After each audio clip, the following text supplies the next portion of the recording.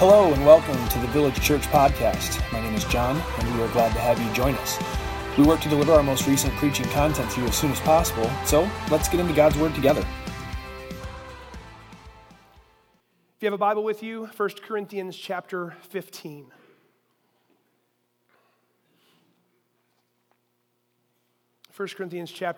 Moving out of Paul's admonishing and instruction to the church as far as conduct, but moving into, especially starting next week, but Paul gets wound up starting this week, moving into theological instruction for the church. Like, I've dealt with your conduct, but you guys have some things that we've got to clarify among you, and he's going to expose to us in his writing those things which they needed help with. There was severe misunderstanding or lack of acknowledging the resurrection of Jesus Christ. Paul has admonished their conduct in the world as inappropriate for Christians. He has admonished their conduct in the church as inappropriate for Christians. He has set forth order for when they come together as a church, both in the Lord's Supper and in the gifts that they exercise, how those things work together, how they come together in worship. He's laid out all of that order. And now, moving into chapter 15, he is going to tackle the linchpin of our faith. It is that significant. We're not talking about, people have debates on all sorts of biblical matters. This is not one of them. Okay, I want to rephrase that. This is one of them. If this is one of them that we disagree on, we do not have the same faith. The resurrection of the Lord Jesus Christ is at the epicenter of our faith. Without the resurrection, our faith falls apart. Paul literally will say, if not for the resurrection, we are to be pitied among all men, but Christ indeed has risen. So that's what he's going to tackle throughout the bulk of, in fact, 58 verses long. Chapter 15 is 58 verses, and minus the first 11, so 47 verses in chapter 15 are devoted to the topic of Christ and the resurrection. With that comes numerous extremely substantial points that Paul brings up that we will glance at and look at as the scripture bring them to us. I was mindful as I prayed through and was preparing for this week, a preacher in the early 1800s who I like this guy. His story is, it's just gripping to me. Coincidentally, he came to faith in the Lord Jesus Christ on the day our twins were born, April 4th. That was significant to me, so it stood out to me. He came to faith through contemplating the Lord's Supper. As he was preparing to approach Communion Sunday, they were offering it, and he thought, I have no right to take this. And in the privacy of his own room, God met with him and changed his life and made him a preacher in one place for 38 or 40 or something years in one pulpit, in one church, where the people would, so it's back in the days with wooden rows, and there were little doors at the end of the pews. Like, none of us know what this means because we didn't grow up with this ancient architectural masterpieces. Rows in the church and wooden pews with gates at the end, and the members of the church would come and would lock the rows of their pews so that no one could sit down while this man preached the Bible. Then, after that didn't work, they were locking the doors, and so he was breaking the doors open. And then they wanted the assistant to preach, not this man, after having called him to be his preacher. And he persevered in that church for at least 40 years, I believe, if not even maybe 50 years. His name was Charles Simeon. And I just gripped by his story. I just like reading about him. He says he never sought to take out from the Scripture that which the Holy Spirit did not put into the Scripture. So as Scripture comes to us, we will tackle the things it brings. This morning we were talking about the gospel. Titled the sermon, The Gospel as Foundational. 1 Corinthians chapter 15, verses 1 through 11. Would you read with me? Now I would remind you, brothers, of the gospel I preached to you, which you received, in which you stand, and by which you are being saved, if you hold fast to the word I preached to you, unless you believed in vain.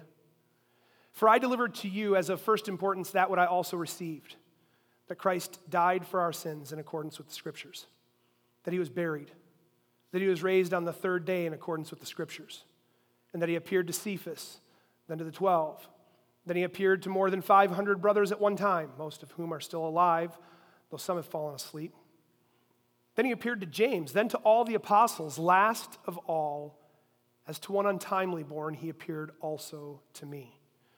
For I am the least of the apostles, unworthy to be called an apostle because I persecuted the church of God. But by the grace of God, I am what I am, and his grace toward me was not in vain. On the contrary, I worked harder than any of them, though it was not I, but the grace of God that is with me. Whether then it was I or they, so we preach, and so you believed. Heavenly Father, help us this morning as we go through your word, as we examine the scripture, as we look to understand the foundation of the gospel in our life. Help us to understand. Prepare our hearts, God, for the weeks to come as we work through the rest of this chapter. And we work on so many things that perhaps we don't give enough time thinking about, but instruct us. Teach us as a church. Draw us closer together in our fellowship with one another through the instruction of your word. God, I pray that your word would be proclaimed faithfully here. Help me. I know that I am incapable in my flesh, so I appeal to you, God.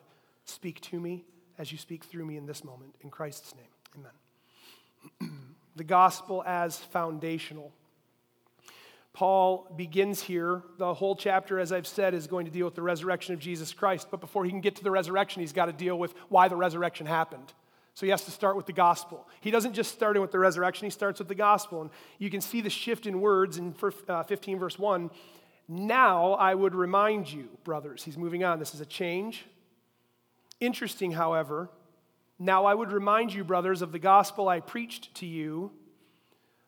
That phrase coming on the heels of everything he has said. Let's just for a moment consider everything that's been said. And we can't consider everything in a moment, so that's kind of a futile mission. But think of where 1 Corinthians starts. You're divided, you're following people, you're following favorites, you have sin in the church, you're not dealing with it, your conduct in the world is not right because you're living like pagans, but you're saying you're Christians. All these things, all the way through, even into you're exercising your gifts or stifling one another, you're not preferring one another, you're not observing the Lord's Supper in a holy way, your worship is a disorderly disaster. All of these words, and then he says, now I would remind you of the gospel. I hope that God uses me to never allow Christians to forget the gospel of the Lord Jesus Christ. I am afraid that in far too many places the gospel is simply a once I believed and I'm good now. This message is now for someone else. True, this message is now for someone else and still for you. And he says that right here. Before he can move on to the resurrection, he reminds them of the foundation that he is going to build his instruction on. That's the gospel. This is how they came, indeed, how anyone comes to the gospel. Look what he says. I would remind you, brothers, of the gospel I preached to you. Paul sometimes will say my gospel. People have been distracted in Scripture when it says Paul's gospel. What did Paul proclaim? He tells us in verse 3 and 4. If we're paying attention, Paul lays out the gospel not as his own.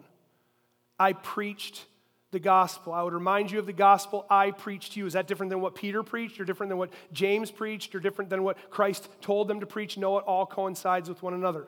I preached. I would remind you, brothers, of the gospel I preached to you, which you received, in which you stand, and by which you are being saved. The gospel preached. This is a point that in modern day, I don't know if I want to use the big word evangelicalism. That's been ruined by the media and politics. Let's just leave it at Christianity. The message of the gospel needing to be preached, even when I was a young person, it was very popular to say, always preach the gospel and sometimes use words. Raise your hand if you've heard that statement before. Okay, so a few of us, not all of us, but several of us in the room. Always preach the gospel and sometimes use words, which is a great intended thought, but it's going toward make sure that your conduct is so that people see the gospel in you and don't worry about what you say. But that's not what the Bible instructs us to do. I would remind you, brothers, of the gospel that I lived out among you, that I showed you by my life among you. Did Paul exemplify the gospel to the Corinthian church? You betcha. Absolutely, he modeled the gospel to them. But he says, I would remind you, brothers, of the gospel I preached to you. This is important. The gospel I preach to you, one, it's not his gospel, as we'll look at a later point. It's not his gospel. The gospel I preached to you. He used words. The point that I put down on this, the gospel preached, it is foundational, and there are things that we need to understand about it. The gospel is to be preached. Mark chapter 16, verse 15, Christ says, go and preach the gospel to the whole creation. The gospel is to be preached. I wrote this down. It is the king's word proclaimed by the king's people at the king's command. The gospel is the king's word proclaimed by the king's people at the king's command. It's not something that we do of our own. It's not something that we think of to do. If we have faith in the Lord Jesus Christ, then the King, Jesus Christ, has commissioned us as his people. This is my message. Go and tell it. The gospel preached. The gospel must have words attached to it. The gospel is not figurative. The gospel is not up to someone's own interpretation. Peter would tell us about all the prophecy of Scripture. It's not up to us. We don't get to make up the gospel. If you're paying attention in the world today, plenty of people are making up the gospel. When we come to grips with what the reality of the gospel is, we can see all of the distorted, watered-down versions in the world, and no one's doing this one. Why? Well, look around. It's not like this place is bursting at the seams because we open God's word and preach the gospel.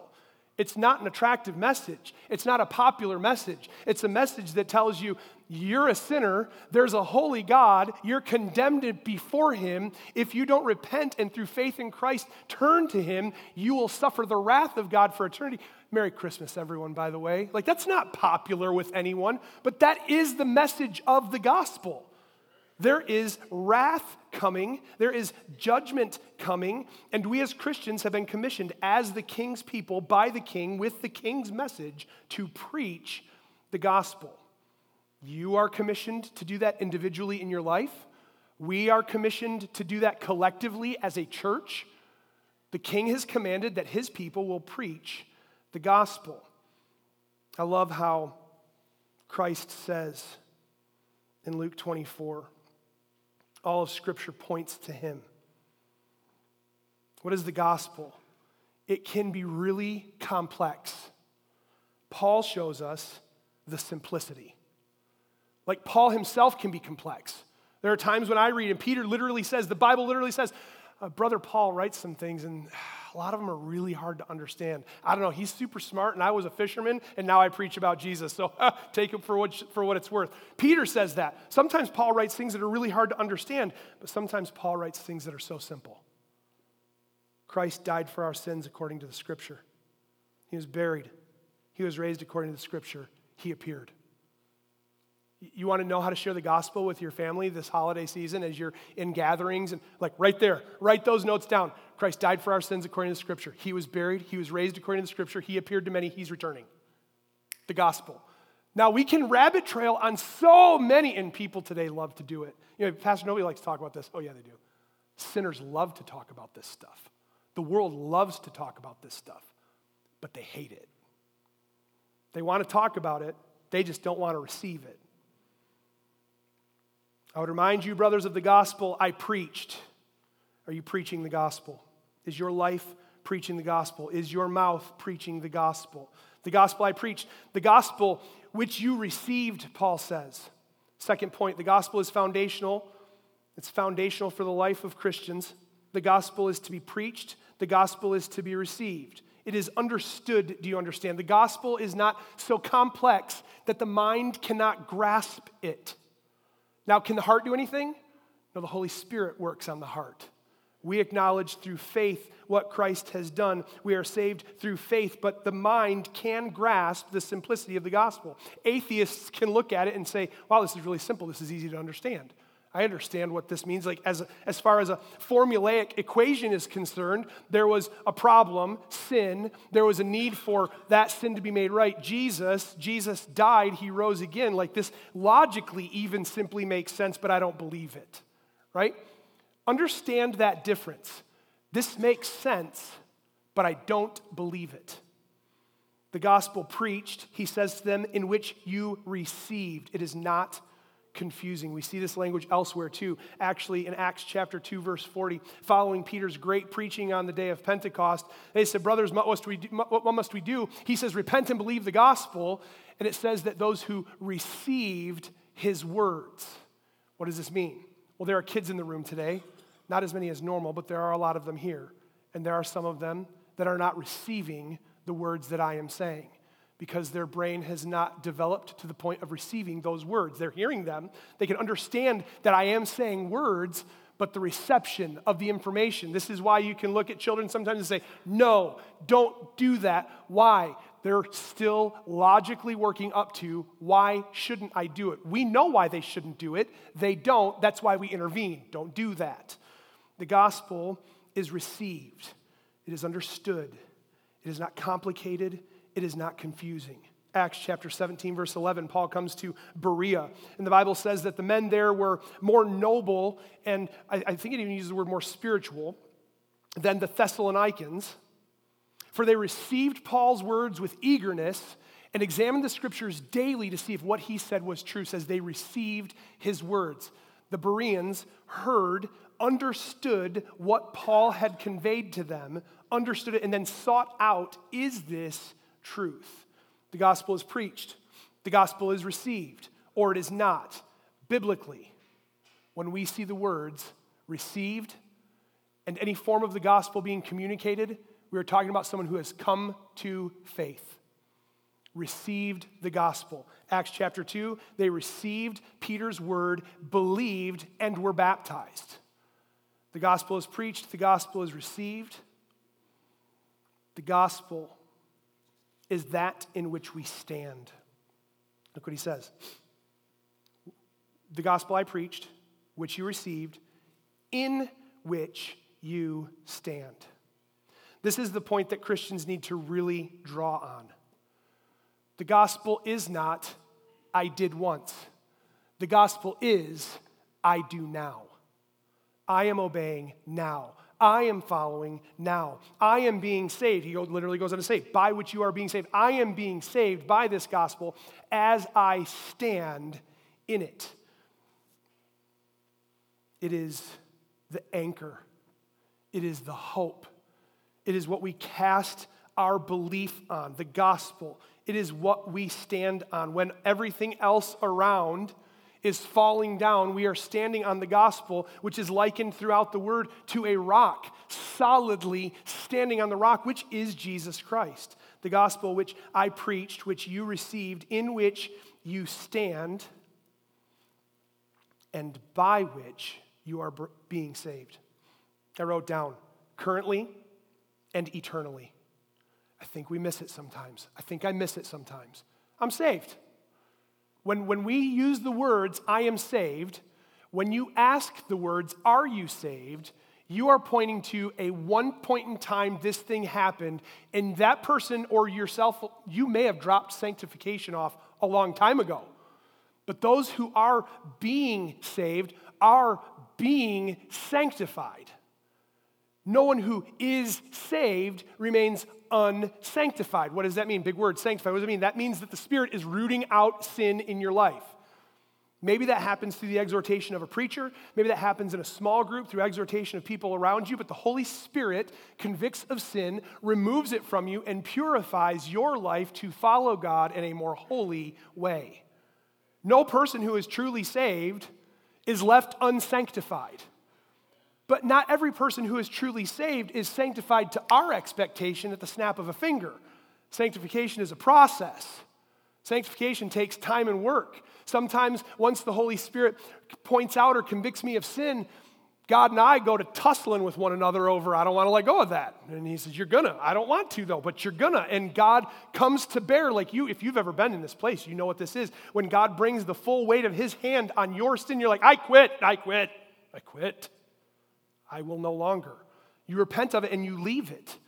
That happens for those who are actually truly saved, who the gospel is preached to, the gospel is received, the gospel is being stood upon, standing in. You are being saved currently. There is change happening in your life and eternally.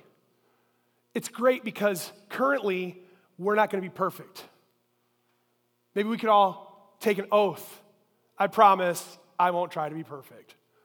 Because you're not going to be. You're going to fail. You're not going to be perfect. We are going to be sanctified, but you're not going to be perfect until the gospel comes to us fully, when Christ calls us home. Currently being saved, eternally saved. This is that tension that I've talked about before with the phrase already and not yet. We're currently being saved and we are eternally saved. So can we say, I am saved? Yes, eternally saved from the wrath of God. But when we walk around in this life saying, I am saved, and then our actions don't match it, we become hypocrites to the world. So do you understand now the very important thought behind saying, I'm saved, and your actions to the world around you? I am being, man, I wish that we could I wish I had one of those things like in that movie. It's that thing, like to hit the thing and like the memories wiped. You all know what I'm talking about. And memories just go. I wish we could do that and start over and all of us could just start saying to everyone, I am being saved. Hey, are you a Christian? I am. I'm being saved. Even you're being saved. Oh man, I'm a wreck. Just imagine if our witness was open and honest with people that way. Imagine the difference in our testimony to the Lord Jesus Christ. The world expects us to act like arrogant jerks. That Christian's holier than thou, like, right? That's what the world expects. And imagine if your witness was like, hey, are you a Christian? I'm being saved because, man, I'm a wreck, and God's mercies are new every morning, and I'm thankful for that. Do you have a relationship with the Lord Jesus Christ? Did you hear the difference in that and do you believe in God? Not a bad question, but the doors that were just opened with, I'm a wreck. Like, I don't have to deal with you being a wreck. You are, but so am I. And I am being saved because of the gospel that was preached, because of the gospel that was received, because of the gospel I stand in. And that gospel comes with a warning. Look at the end of verse 2. If you hold fast to the word I preached to you, unless you believed in vain. I mean, we all have probably been, or we probably know, those who have professed something and not been what they claimed. That was vain belief. Paul's literally saying, unless you believed without believing. See it in Scripture, those who put on a front, put on airs. We see it in the church. People come in and they look so strong and look so solid and look so healthy, and the next thing you know, they're gone, and the next thing you know, they're in sin. Where in the world? Their belief was in vain. The gospel comes with a warning. Gospel preached, gospel received, gospel in which you stand and are being saved if you have truly believed. Christ says in Matthew 7, many will say to me, Lord, did we not do? And I will say to them, I never knew you. It is possible to act like a believer and not be one. The gospel is the fountainhead from which the Christian life flows. Second point, the gospel is specific news from God regarding his redemptive plan for man. The gospel is specific news from God regarding his redemptive plan for man. Paul says, I delivered to you as of first importance, look what he says, what I also received. Paul is saying this in two ways. One, what was given to me. Two, what I understood and have believed. One, what was given to me. Two, what I have understood and believed. Remember that in Acts chapter 9, Saul, persecutor of the church, is converted.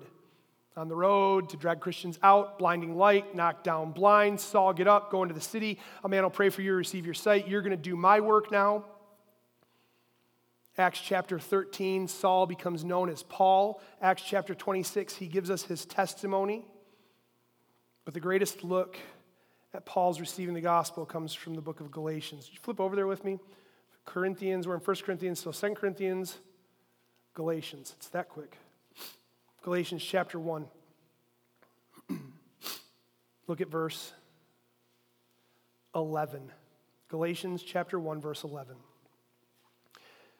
For I would have you know, brothers, look at this, that the gospel that was preached by me is not man's gospel. If you ever run up against a super spiritual, super nerdy, I'm so educated in the scripture that I think Paul's gospel was something different than Christ's gospel, and this happens, I've been challenged in this church by someone who said, Paul's gospel is different from the others. To which I said, no, good day to you. Like, Paul's gospel is the gospel of the Lord Jesus Christ, not different. And he says, not man's gospel. What does that mean? The gospel that Paul preached, not man's gospel, means it's not my gospel. Look what he says, verse 12. For I did not receive it from any man. Paul's conversion is dramatic. It is unlike any other conversion story that we have. Nor was I taught it, right? Like I have learned the gospel over many years of intellectual learning and reading the scripture, and praise God through the work of the Holy Spirit in my life, bringing life to the knowledge that I had. I did not receive it from any man, nor was I taught it, but I received it through a revelation of Jesus Christ. The Lord Jesus gave the gospel to Paul. Can you imagine? The gospel of the Lord Jesus Christ from the Lord Jesus Christ to Paul. That's what we're talking about. And did you understand that when we share the gospel, it is still the gospel of the Lord Jesus Christ from the Lord Jesus Christ through you to the person that's being reached? You're not reaching a soul with the gospel. The Lord Jesus Christ is reaching souls with the gospel through you. Do you understand how much the burden is lifted when you realize that God is doing the work? Man, I've labored trying to do the work, and it's exhausting. When I come to the understanding that God is doing the work, and I am to be faithful and obedient in the work that God has called me to, preaching the gospel, and God does the rest of the work, it's not that it becomes easy, but it's definitely not the same burden. Delivered as of first importance. Paul says, that which I received, I delivered to you as of first importance. Good news came to Saul, known as Paul, from Jesus Christ. He understood it, and he passed it on. Are you preaching the gospel? John wrote to the churches in 1 John chapter 1, he wrote, that which we have seen and heard, we proclaim. He passed it on. Lived with, said that which we've heard, which we've seen, which we've touched, which we've lived with, we're proclaiming to you. They passed on what came to them. The gospel received is to be the gospel shared not from man, from Christ, through man. The gospel. People sometimes ask, what is the gospel? Paul lays it out. For I delivered to you as of first importance what I also received. 1, that Christ died for our sins according to the scriptures.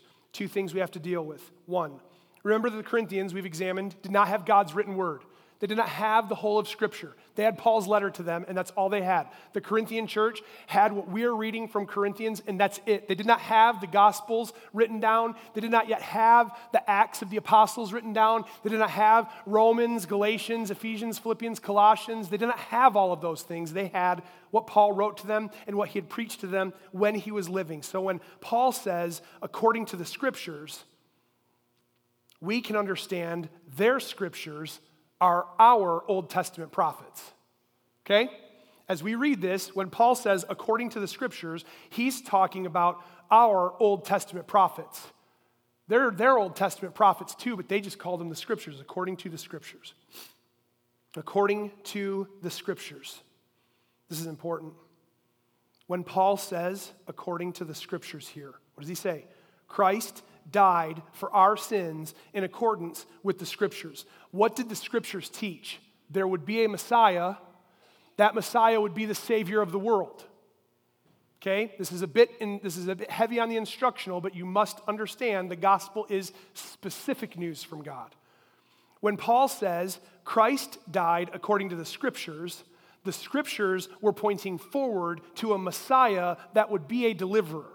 When he says, according to the Scriptures, Paul links every messianic prophecy of the Old Testament prophets to the Lord Jesus Christ.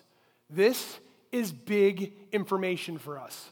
It may be boring to you, but it is absolutely essential that you understand this. When Paul says, according to the Scriptures, Christ died, he is saying, Jesus Christ is the Messiah that was to come.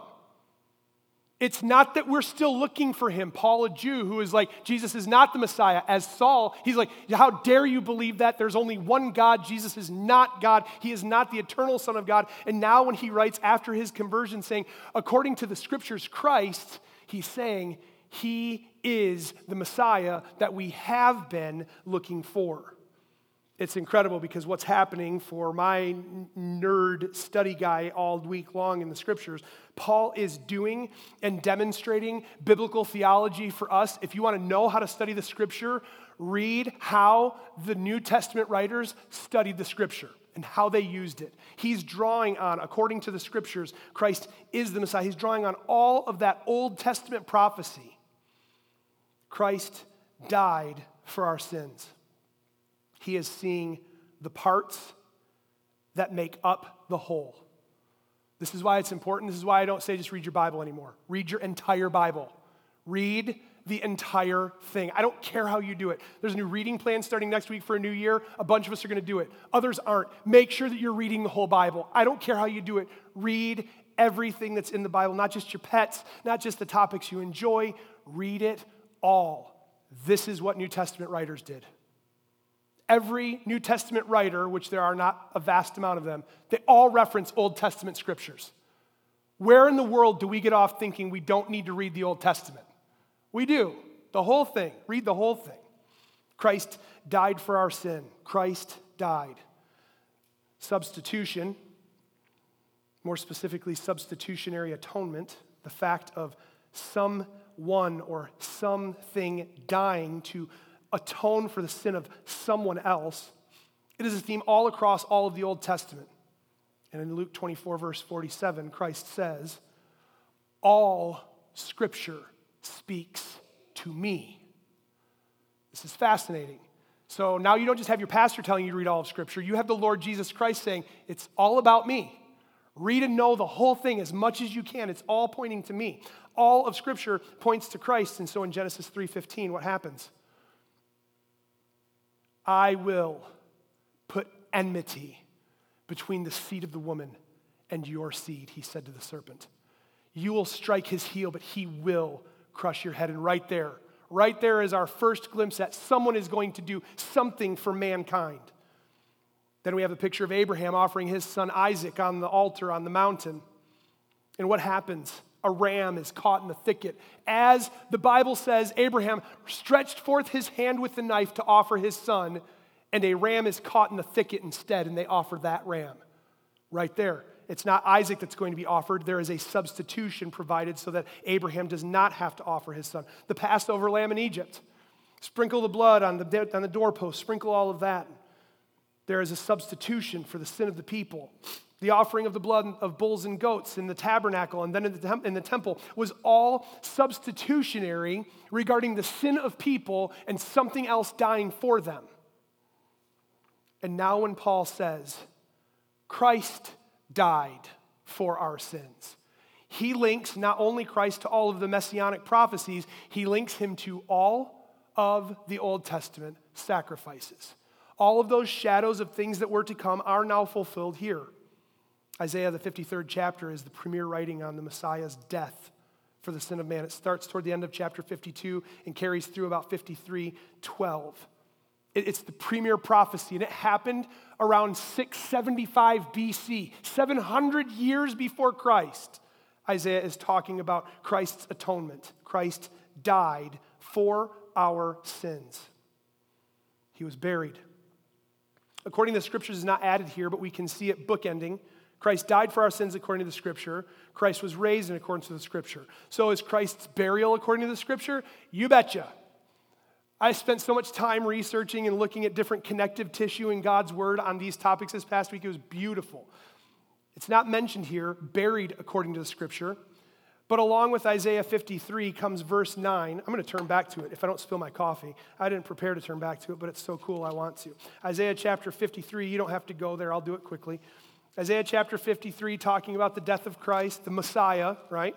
They didn't know it was going to be Jesus by name. They knew there was going to be a Messiah. We know the Messiah as Jesus by name. Isaiah 53:9, the prophet says, and they made his grave with the wicked, and with a rich man in his death, although he'd done no violence, and there was no deceit found in him. They show him made his grave with the wicked and with a rich man in his death. You know what happens all of a sudden?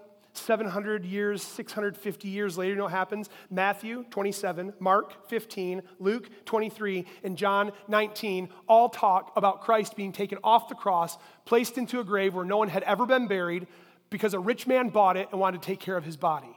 So the burial happens also according to the scripture. Christ died for our sins. Christ is buried. Christ rose on the third day according to the scriptures. This will be all of Paul's argument through the rest of chapter 15.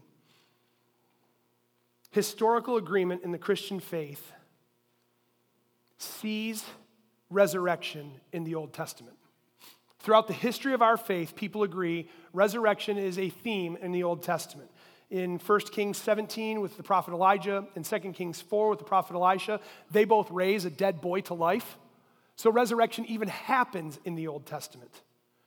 Specific agreement on Psalm 16 and 22, Isaiah 53, and Daniel 12 throughout all of Christian faith history. People have agreed for all time that those four passages speak to Messiah's resurrection. Messiah will come and die for the people. Messiah will be buried. Messiah will rise again on the third day, according to the scripture. Paul reaches back and says, it's been prophesied. I don't know why you're not believing the evidence in front of you, but here's the evidence in front of you. It's been prophesied since long ago. Christ rose on the third day according to the scripture. Man, people don't want to believe it. People don't like believing the resurrection. And why? Well, because we don't believe that anyone can rise from the dead. None of us have ever seen it. No one's ever come back from the dead. I don't believe that can happen. Well, the thing is, after Christ rose, and I made this point Friday night, it was a little bit of a warm-up for this morning's sermon. To be honest with you, I had Friday night's Christmas Eve message and this swirling around in my head. It says that Christ died for our sins according to the scripture, was buried, rose again on the third day according to the scriptures, and then verse 5 goes on and says, Christ appeared. I said Friday, and some laughed, and I meant it. We're still trying to figure out who shot JFK. Like, nobody knows who did it. If you've never been there, I've stood on the grassy knoll. No one has a clue who did it. And you're going to, oh, yes, we do. No, we don't. No one has a clue. You know how many people watched him get shot in the head? And no one has a clue who did it. Are you kidding me? But we're convinced it was this. This happened. Do you understand that the resurrection of the Lord Jesus Christ has more eyewitness evidence than many great historical things that we're just like, oh, absolutely. That absolutely happened. Nobody really knew who shot Abraham Lincoln until the news came out.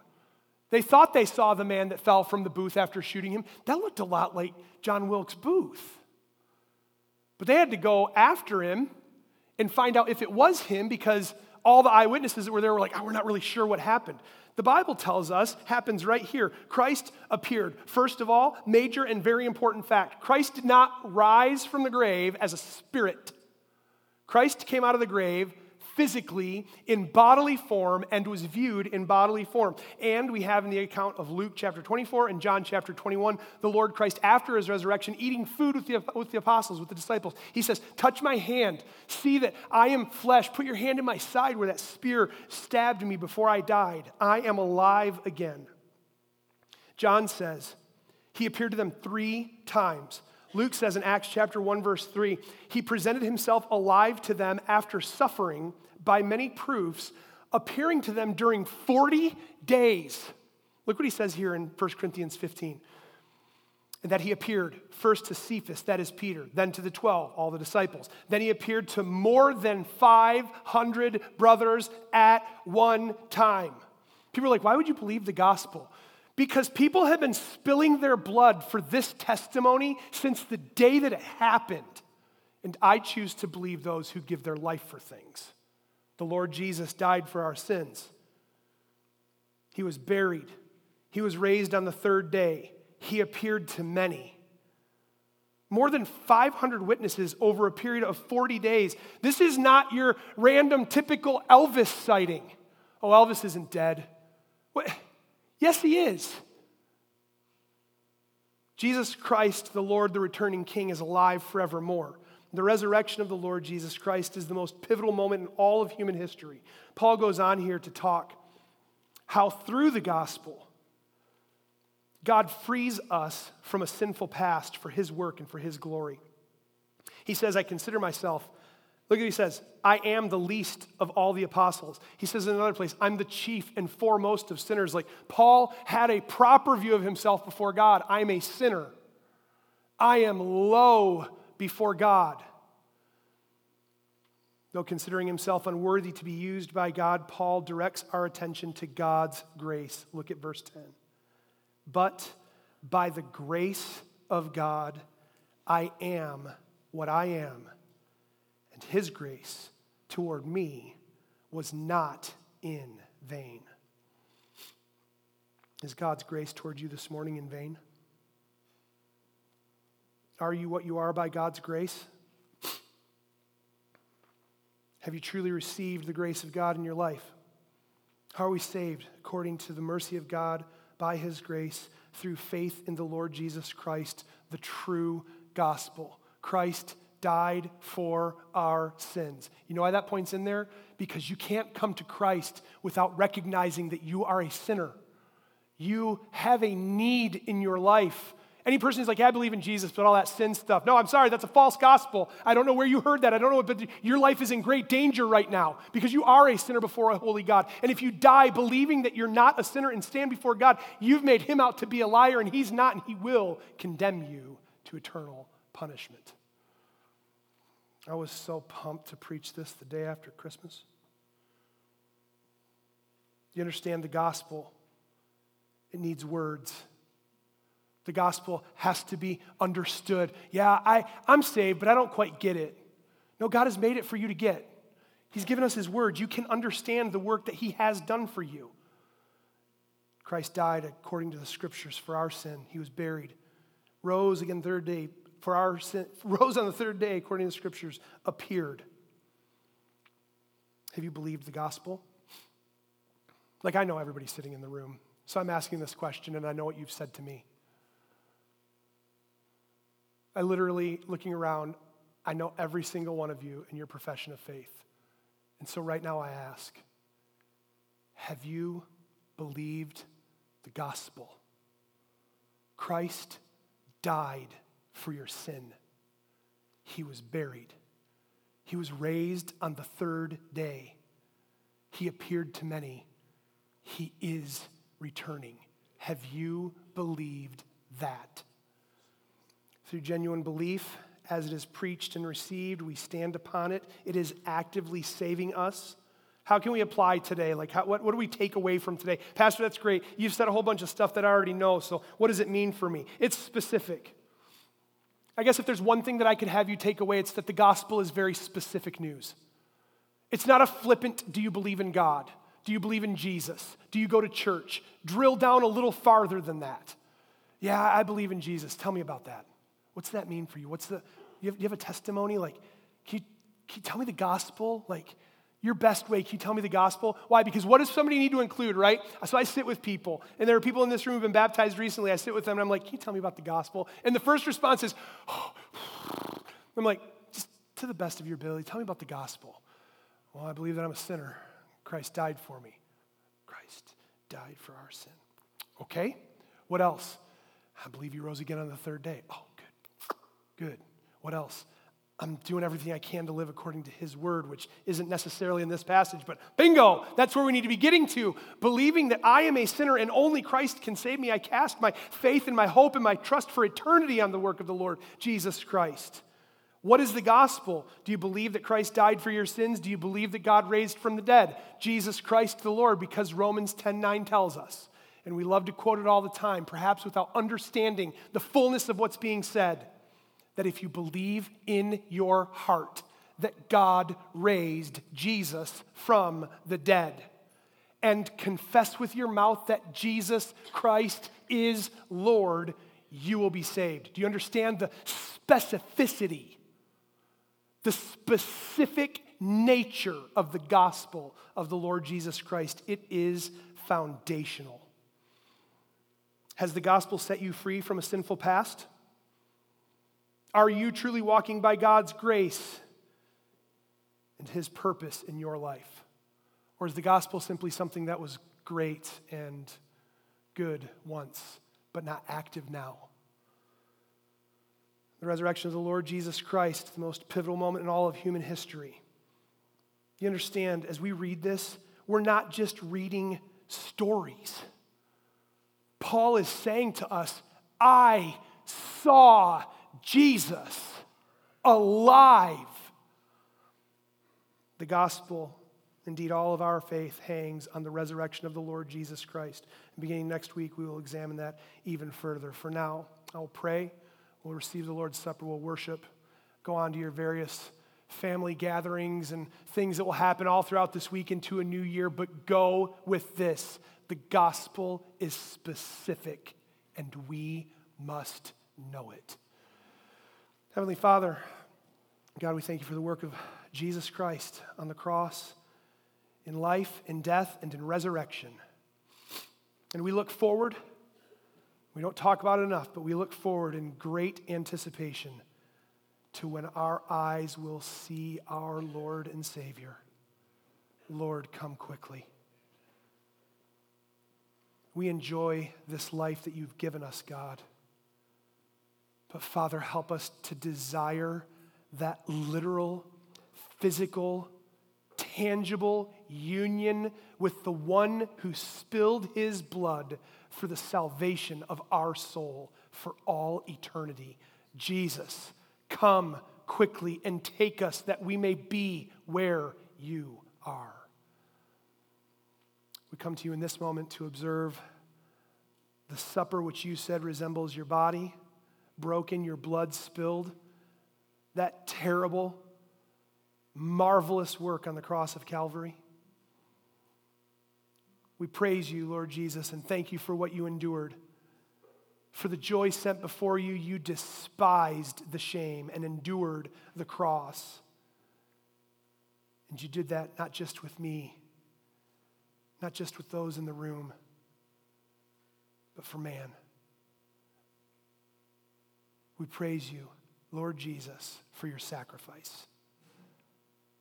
We praise you that you have made a way for us to come to the Father.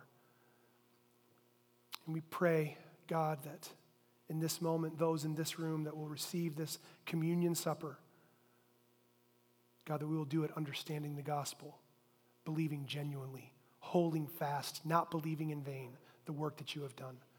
Be honored as we worship and glorify you in Jesus' name. Amen. Thank you for joining us this week. If you have any questions about anything you just heard or if we can pray for you, please contact us at info@thevillagemi.com. Until next time, stay in God's Word.